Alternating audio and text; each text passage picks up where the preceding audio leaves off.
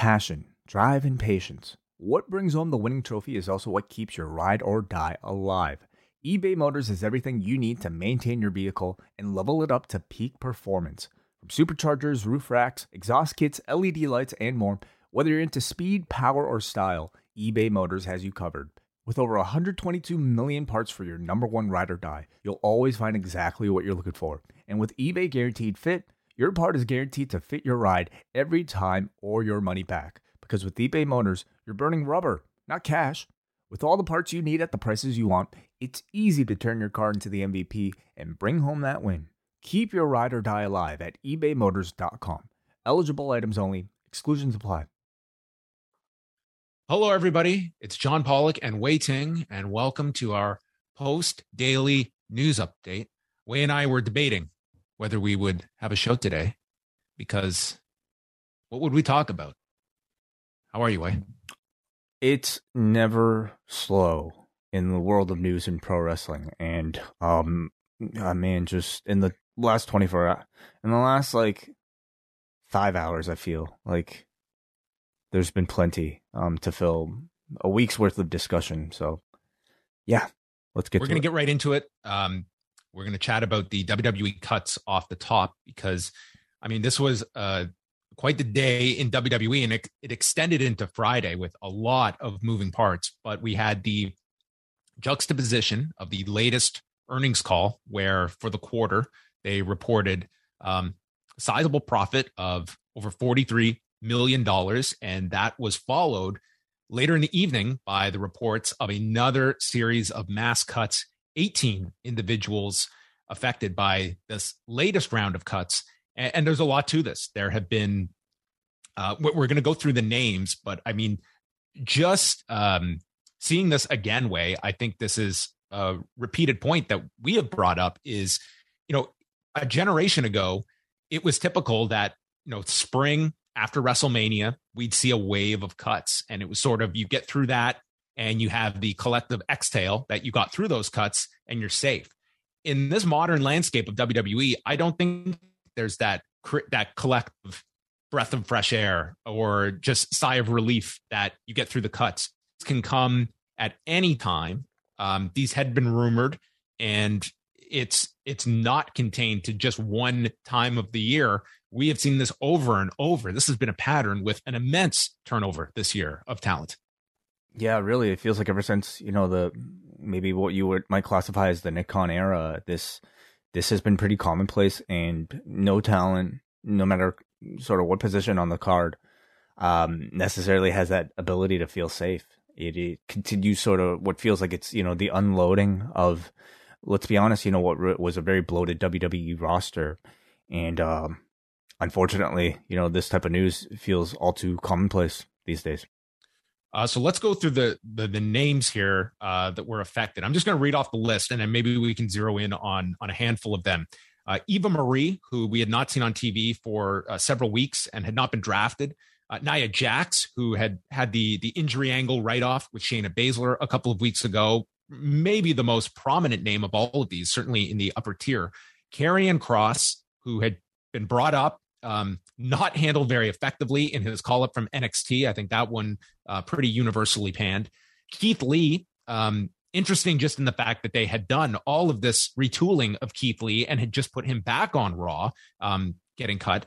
Scarlett Bordeaux, Ember Moon, Frankie Monet, B-Fab, part of Hit Row that had been called up to SmackDown. Grand Metalik and Lince Dorado. We had heard of the report of Grand Metalik requesting his release, and then the Observer adding Lince Dorado had also requested his release. So those ones fall into that category. Jesse Kamea, Zeta Ramir, Trey Baxter, these more on the NXT side. Katrina Cortez, Jeet Rama, who was just on TV this past Tuesday. Mia Yim, Harry Smith, who had a dark match, the first SmackDown back on the road, and Oni Lorcan rounding out all of these cuts. So these cuts went deep, Way, and there were some certainly standout names, including several that were at least on the cusp of a push or right in the midst of one. Absolutely. Yeah, I would say maybe among the more surprising is, to me, somebody like B-Fab, who seemed to really have a just was just on the precipice of something that I think was going to, be a big deal for the main roster and hit row, and for her to be a part of this crop doesn't seem to make a whole lot of sense, unless, of course, we have other circumstances that may show up in the news. But she's a name that I think caught everybody by surprise. A name like Nia Jax seemed to be somebody who, perhaps despite reputation or despite the audience's thoughts on maybe her in-ring ability, seemed to be somebody that this company was keeping in a very high position, and seemed to have a very prominent role in that women's roster, and they seem to be quite happy with, to continue to push her as much as they have. So her departure is also a bit of a surprise, and again, maybe we can talk about some of the rumored reasons for why that was. But of course, I would say tugging on perhaps the heartstrings of maybe, the wrestling internet fan base is perhaps a name like Keith Lee, who from the moment he appeared, I think everybody saw all the great, incredible potential of him being a big name on that main roster, and maybe, started with, I think, a very bright glimmer of hope through some of those crossover interactions. But by the time he got on to the show, and then for the better part of the year not being in action, and then coming back as Bearcat, to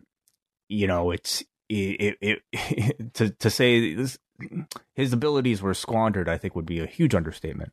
Yeah, I mean, Keith Lee and Karrion Kross are certainly ones that come to mind, that once they made that, they had that call up period, it was, all right, we see potential here, but it's going to be in our vision. And it was just such a retooling of what worked with these individuals, what got them over at different levels, and a complete square peg in a round hole kind of situation, where it just seemed almost as though you almost want to create a completely different performer than what the foundation of these guys are, and playing to their strengths. It was creating, I mean, I can imagine a heavy frustration level on behalf of a Keith Lee, who had to go through all these, just forget just the major health issues he had this year, but on a creative level as well. It just seems like he was just constantly having to go through this retooling phase before they came to this conclusion. Now, Wei mentioned certain reports that are out there that while this does not apply to everyone, at least one of the factors that affected some of these releases was vaccination status. And that's going to be a real issue when it comes to a touring company that is going to overseas markets. And if you are a performer that is unwilling to get vaccinated, that is going to go into the calculus of some of these cuts. We cannot identify which ones this applies to. And I would certainly caution people to just, make broad generalizations about everyone on this list regarding that. But it is a factor that has been reported by multiple outlets as a reasoning, and one that I had heard privately as well. Yeah. And one justification that I think is quite understandable. This is a company that makes its money by touring, that makes its money by having colleagues share very intimate proximity with one another. And you are not very valuable as an employee if you cannot be used for these reasons. So, it's an unfortunate effect of, I think, what the rules are, but I also don't have a ton of sympathy for people who I'm sure have had plenty of warning about this. It's like, ultimately you are free to make whatever decision you want about vaccinations, but if you are someone that this was a central factor and you no longer having employment here with the company, like, I think that's certainly something that you have to be able to accept, that this is, like, it is not a right that you are going to have those same options. Not to say it's the same thing, but I mean, we're in a province way where we just got back from having coffee, where we had to go in, and in order to sit there, I had to prove my vaccination status. It is not my right that I can just walk into a place unvaccinated. This is the world we're living in. This is the new world that we are living in. And for a touring company, that is going to be part of their thinking. And if you are another company that is looking at hiring some of these people, like how much does that weigh in, whether it be your fan base demanding that answer or you as a promotion of whether that's a liability you want to introduce into a locker room or not? We're also talking about a free agent market right now that is very full. And when you don't have a shortage of people to choose from, especially if you're the WWE, but even if you're a number 2 or number 3 company in the industry, it's certainly up to the policies of the governing bodies about, around all of these different promotions. But if you're the WWE, it's probably a risk that you don't need to take because nobody is indispensable. That's right. And again, I would be very cautious about just grouping everybody together. People have different circumstances. And listen, this is a company that has been in cut mode for a prolonged period of time. And this seems to be an ongoing theme of WWE's method of operation. And in some ways, you could certainly make the argument that the timing was as tone deaf as possible on the day of your quarterly earnings report. On the other end of things, like it really does present to the public the dichotomy of an earnings call that is just improving its guidance for the year because they are doing so successful. And one of their biggest themes is the marketing and licensing of its intellectual property, that being its talent, its stars, and its brands. While at the other end, all of these cuts that really just show this dichotomy that these are spokes in the wheel, that there will be lots of turnover and we're always going to be churning out talent. And it just shows you like the riches of one end and the others that are, bearing the brunt to make certain numbers click when it comes to these reports. Yeah. And to me, like the timing of these, I think deliberately sends a bit of a message, don't you think? It's either deliberate or just completely, just something that they're completely apathetic to. Like the fact that both of these things follow each other pretty much within the hours. There obviously was no concern about the optics of it. Like the idea of doing this within hours of one another. I just don't think it's something that, it's not a mistake that this happened. It's like, it was enough that these cuts were going to happen today. And it so happens to be our earnings call where we're going to announce our $43.5 million quarter. Yeah, like, the rule, the justification internally is that these were done for budget cuts. And there's clearly no real reason to cut budget when you've just kind of announced, these great profits that you've just made for the quarter.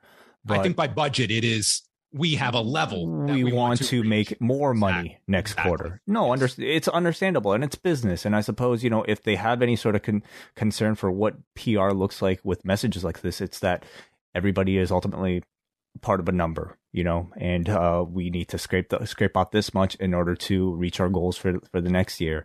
But to me, like, there's a certain human element that comes attached to all of this news that I suppose perhaps this company just doesn't really care too much about, what people think. When you look at the overall landscape, and there's certainly names here that jump out more than others that are going to be that was not the alert. Sorry about the post wrestling earnings call and Way getting his call. But when we're looking at the free agent market, this comes a week after the Ring of Honor news. It is a glut of a free agency market. And like, again, we talk about not everybody can go to AEW. This is an industry that I think is in great need of another company that can be a major outlet. And on the worldwide scene, like New Japan is fairly closed off. The UK isn't, cannot support like full-time performers. And it's got its pandemic issues. Mexico isn't a big option as we speak. It's like there's a lot of supply, and the demand is where fans are going to support other companies that are outside WWE and AEW on a large enough scale. There's independent bookings, there's your GCWs, I could certainly see a lot of talent that maybe if this had happened 2 years ago, okay, I'm going to be fine. And there's lots of options. there's reason for concern of like not all these people are going to land on their feet. No doubt. Yeah. I mean, looking at the biggest names on this roster of cuts, several of them I think can actually benefit from being outside of the system. And I'm looking at people like a Keith Lee. I'm looking at people like an Ember Moon.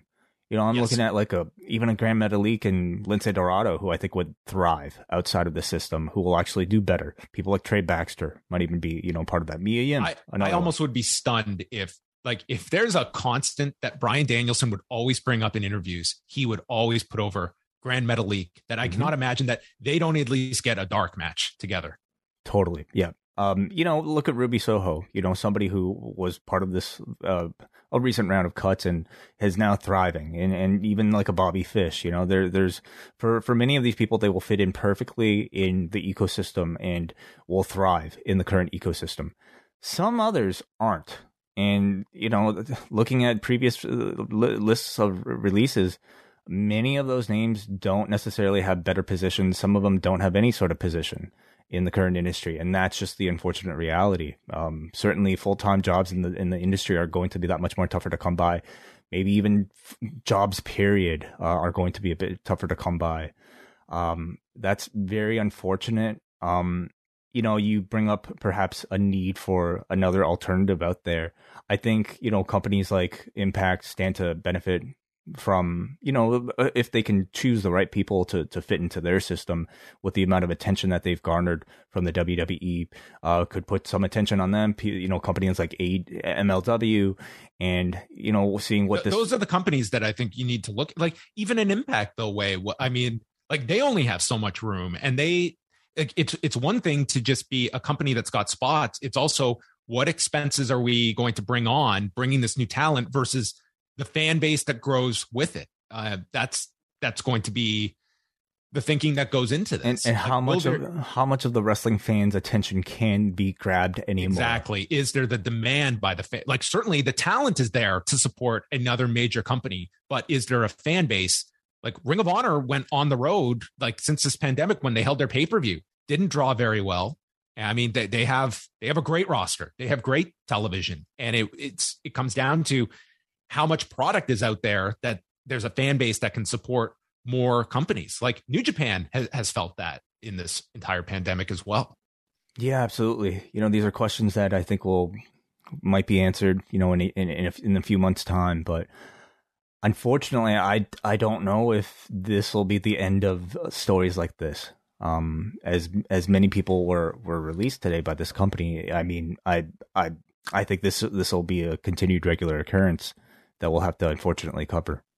Yeah. Last thing on the cuts, just in terms of the name, what do you see as a future for Nia Jax? She is 37, someone that did not have a pro wrestling background before WWE. That's an interesting one. That is, it's a question of what her future is in the industry. Absolutely. Yeah. She, to me, is one of the people that maybe stands to lose the most from where she's currently at within the WWE system to being outside of it. I look at her in a similar way to, maybe like what a Braun Strowman might be right now, where there might be some interest, but maybe the price tag is not necessarily enough to justify. And, especially in the case of Nia Jax, not necessarily a name that has really ingrained herself with the hardcore fan base that is going to be supporting people like a Grand Metalik or, like a Keith Lee, who I think will fit perfectly in.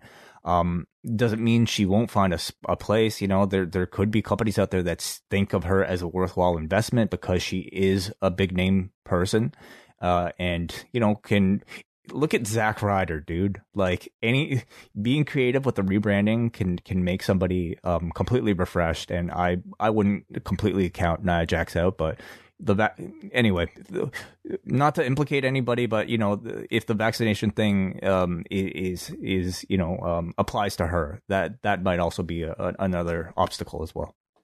All right. So we have more up on the site on the cuts and everything. And I'm sure we will be getting into that a little later today, because I will be joined by Brandon Thurston of WrestleNomics with a reminder to Post Wrestling listeners that WrestleNomics Radio debuts this Sunday night at postwrestling.com. But that takes us into the third quarter earnings report, which we won't go into too heavily because we are doing the show with Brandon later today, but it was a strong quarter for the company. Revenue of $255.8 million with a profit of just about $43.5 million. And some of the highlights were the return to live events, where that became a very profitable sector, making over $9 million in profit. This had been an area before the pandemic that was one that was a loser more often than not in the quarters leading up to the pandemic. So they really touted a big return to live events, talking about their new strategy towards pay-per-view events, of making them feel like big special events, citing the stadiums that they have booked thus far for 2022. And the Q&A was largely consisting of Nick Khan outlining a million ways this company is going to make money. And they have a lot of deals on the go. And one of the, two that he cited in I guess the negotiation stage are that the re-airing rights for Raw. Currently, Hulu has the rights to the next day broadcast of Raw, and those will be coming up, he said, in the back half of 2022, and said that the negotiations would be intense and fun. Two things that I imagine go into a Nick Khan negotiation: intense and fun for these rights to the day after for Raw. Yep. I mean, yesterday was a terrible day, I think, for the industry. But I mean, if you're a Nick Khan fan, I mean, in some ways, maybe it kind of feels like Christmas, because he at least, from a financial standpoint, he keeps seemingly bearing good news for the company's bottom line, looking at all these different potential sources of revenue that might not have had, a ton of publicity. And, a conference call like that just kind of puts into light how many big things the company itself is doing, including these several stadium shows over the course of the year. So if you're, an investor, I imagine this was, a better day for you than it was for the roster. And then the day after this earnings call, where Christina Salen was very present, Christina Salen being their outgoing chief financial officer, it was announced this morning that Frank A. Riddick III, who has been a board member for a long time, has been named CFO and chief administrative officer, who will report directly to Vince McMahon. And this is the role he will be succeeding Christina Salen, who is departing the company. This just over around a year or so since she had come into the company. This was around the summer of 2020 that she came in. And I guess just, that's a major move. That's a significant executive role. And in the press release issued, Salen stated, "I started at WWE during the global pandemic, and I am proud of what I accomplished with Vince's leadership and the tremendous team. We returned to live event touring, exceeded expectations, raised guidance for the year, and have laid a strong foundation for the future. I look forward to WWE's continued success." And Christina Salen is out of here. Yeah, I look forward to seeing what you and Brendan will be able to say about this. But, having her as part of the press release, I don't know if it's just simply a formality or not, but it seems like she's leaving here in unamicable terms. I guess we could speculate about whether or not it was her decision or not. What do you think, John? I mean, it would certainly seem that, a year into this, that's a very short term for a CFO of such a major company, that I would imagine that there was some turbulence in there. You're typically not going to see a lot of arrows thrown either side when it comes to two sides going their separate ways. Frank Riddick III, by the way, he was the interim CFO that was installed as kind of a Band-Aid when George Barrios and Michelle Wilson left. So it would seem that Frank Riddick is someone that they have immense confidence in to kind of serve. I mean, in the past, he has served as a bridge. He is not listed with an interim title here. He is being outright identified as its CFO and chief administrative officer. So, I'm led to believe he is not just keeping a seat warm for a future candidate. But yeah, I think certainly the fact that it was such a short term tells you that one side was ultimately wanting to move in a different direction. Yeah, a lot of big moves over the course of 24 hours. As we close things off, tonight, the SmackDown tapings take place in Evansville, Indiana. And of note is that Johnny Gargano and Kyle O'Reilly are scheduled to have a dark match tonight, which is interesting on several fronts. The first of which is the fact that we know of Gargano's contract status that is set to expire December 3rd. And earlier this week, PWInsider.com had reported that O'Reilly's contract also coming due in December. So this is an interesting time for both of those men in their career and where it is going to take them. And I guess getting a look here, and I would imagine like no decisions have ultimately been made on either side. Yeah. We've heard about these NXT dark matches in the past, and to me, they often seem like ways for Vince to get an up close look at the roster members. And in the case of a Johnny Gargano and Kyle O'Reilly, I'm like, these people have headlined your show like for years. How much more do you need to see of them? But I don't know, maybe this is something different. Maybe it's a chance, who knows, for them to have backstage meetings with the appropriate people that they don't normally get to talk to at the PC. But the spotlight is on those two and several other names within the WWE, whose contracts are reportedly due over the next several months about where they may go, what may happen. So it appears to be a big dark match for those two. I'm sure they'll kick ass doing it, but ultimately it's more so, what happens behind the scenes that it will be of most interest in the weeks to come. And you could certainly look at this as almost an audition on both ends. Like certainly, key people want to see them up close at the tapings. At the same time, if you're Gargano and Kyle O'Reilly, you're not in the youthful stage of your career. You're in the key years, and it's almost like you're not in the height requirement either for both of those guys. They would certainly fall under the guidance of the outgoing regime at NXT and how it was presented. And if you're those two, it's almost like if you're not looking at a main roster call up, is there an incentive to stay with this company? Like their roles are pretty cast in the new NXT. They are the outgoing class. Even if there is a main roster call up on the horizon, is that incentive there? I think we can predict, what it depends on the person, because we sometimes discount the fact that it is security.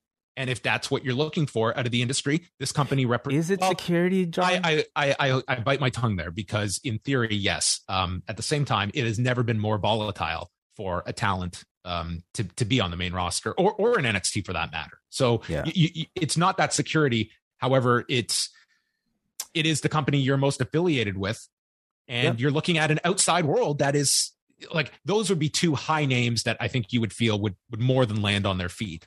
Yeah, I don't doubt that, much like Ciampa with Gargano, there's a great deal of loyalty to the NXT brand. I mean, more than anybody, those two names are most associated with that brand. And if there's anybody to position as sort of your franchise, at this point, like, what does even franchise mean? But as like sort of your locker room leaders there to kind of lead the next generation through the ranks, it's a name like Johnny Gargano. Like is the heartbeat, no pun intended, of that company.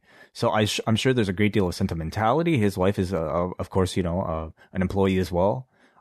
So that might be there to kind of keep him around if they can offer him some sort of role behind the scenes. But something tells me like he wants to wrestle and he wants to be a big star and recognized as a big star while doing it and making appropriate money. And I think we can all probably agree that, his best chance is outside of the system. Last thing before we sign off, Dynamite on Wednesday night did 878,000 viewers, a 0.33 in the demo. Brandon Thurston noting 424,000, that rating correlating to. They were down this week, 7% in viewers, 18% in 18 to 49. It was their lowest figures for a Wednesday night edition of Dynamite, throwing out those Saturday episodes since July the 7th. And I know a lot of people are going to look at the time zone difference in the West Coast and the Pacific and Mountain time zones. That said, we saw what they did last week, and last week had the extra competition of going against the World Series that this week did not. So I look at this as a more disappointing number, given that the World Series was not a factor. They still went against the NBA, but that's significantly less competition. We had, the Challenge, Real Housewives that are always key ones on cable, but nonetheless, this was a low number for Dynamite, even taking into consideration the expected decrease that is going to come with the time zone change and being live across the country. Yeah, absolutely. Yeah, and if you're AEW at this point, I mean, like 1 or 2 weeks, maybe aberrations. But at some point, I do think you have to look at, is it an issue with the product? Is it an issue with the type of thing that you're doing beyond, just time zone differences and being moved to different channels? What can they do to this specific show to help, continue whatever momentum that they managed to build with the Bryan Danielson and CM Punk additions? What is missing from the show that, people are not necessarily coming back for? And these are tough questions to ask because, at least according to our little bubble, people seem to be very pleased with the type of show that they've been presenting lately. So maybe these are questions you kind of have to ask outside of that bubble.